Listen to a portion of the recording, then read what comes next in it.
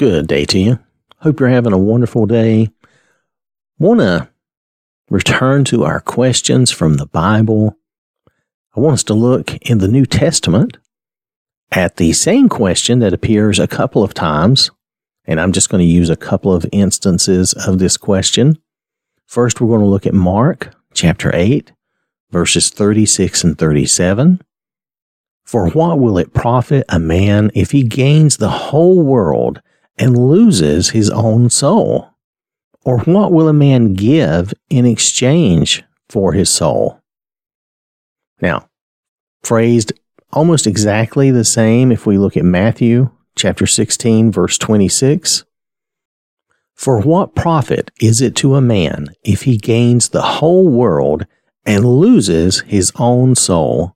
Or what will a man give in exchange for his soul? Now, this is a serious question from the Lord. Some people say this question is unanswerable, but I don't think it is. You just need to understand the stakes. It's like any other offer in life. What am I being offered? What do I have to give? It's just another transaction. It's just another transaction. Now, this one has huge stakes and implications, but it is still a transaction in life that we make, whether we believe in God and the Lord or not. We are still making that transaction. So if you had all the pleasures and material goods and wealth of this entire world for your entire life here on this earth, so that is the first part. That's the offer. And who's presenting this offer to you? Well, it's Satan. It's evil is presenting this offer to you. If you had all the pleasures, all the lustful desires, and all the material goods and all the wealth that this world had to offer, if you had all of that for your entire life here, every pleasure, every gain for your entire life, even if you live to, let's say you live to 130 years old, an extraordinary long life, even by today's standards, and you were healthy the whole time. So that would be 130 years. Now, we know that realistically, the first 20 years you're growing up, there's a lot of things, but let's just pretend for the moment that you could have what we imagine as humans on this earth, we imagine as perfect 130 years with everything the way we want it. Versus your eternal soul. Meaning not just your eternal soul here, but your eternal life for all time in heaven. So all the wonder and joy of heaven for an eternity. So this is time immeasurable by our standards. If you think of eternity as a sandy beach stretched out from horizon to horizon, more than you can ever see, our life here is one grain of sand on that beach. So you would trade all the great, wonderful stuff in that one grain of sand for that eternal beach stretching from end to end to the horizon on both sides of you, endless. For our purposes, eternity is just that. Eternity is endless. It is eternal. It is forever. So you're trading this speck, no matter how good that might be, for all the wonderful grains of sand stretching forever on both sides, all around you maybe, every way, every which way. You're trading that for all of this other, and this glory and this happiness in heaven is way more. Even if you just had a handful of that sand, each one of them is way more and way better than that one grain of sand. So, if we own everything this life and world have to offer, but lose our eternal soul, is that a trade we want to make? Do we want to trade our eternal life in heaven for the temporary pleasures of this world? What is the value of our soul? Versus, what is the value of that eternal life? Because Jesus is offering us eternal life in heaven. So that's what we would be trading away.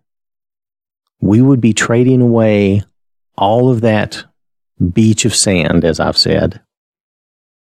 Now, I would say there is nothing in this temporary life that is worth even one eternal soul.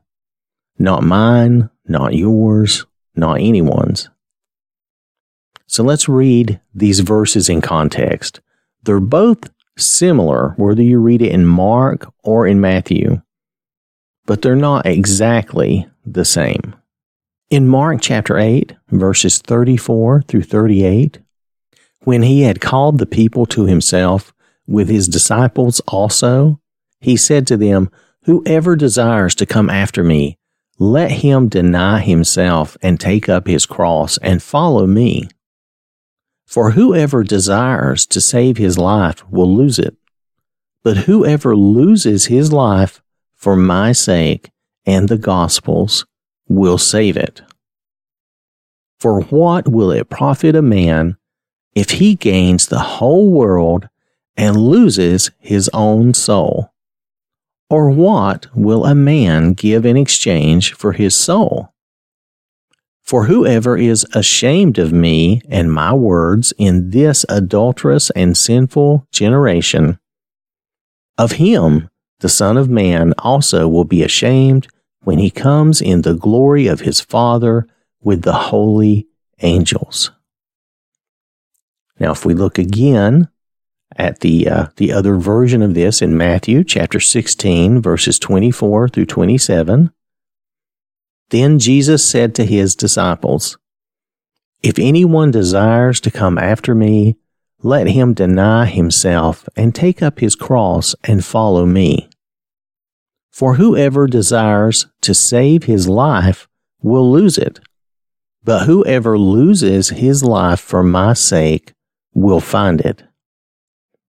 For what profit is it to a man if he gains the whole world and loses his own soul? Or what will a man give in exchange for his soul? For the Son of Man will come in the glory of his Father with his angels, and then he will reward each according to his works." Jesus tells us to deny ourselves, do not give in to our selfish lusts and desires and wants.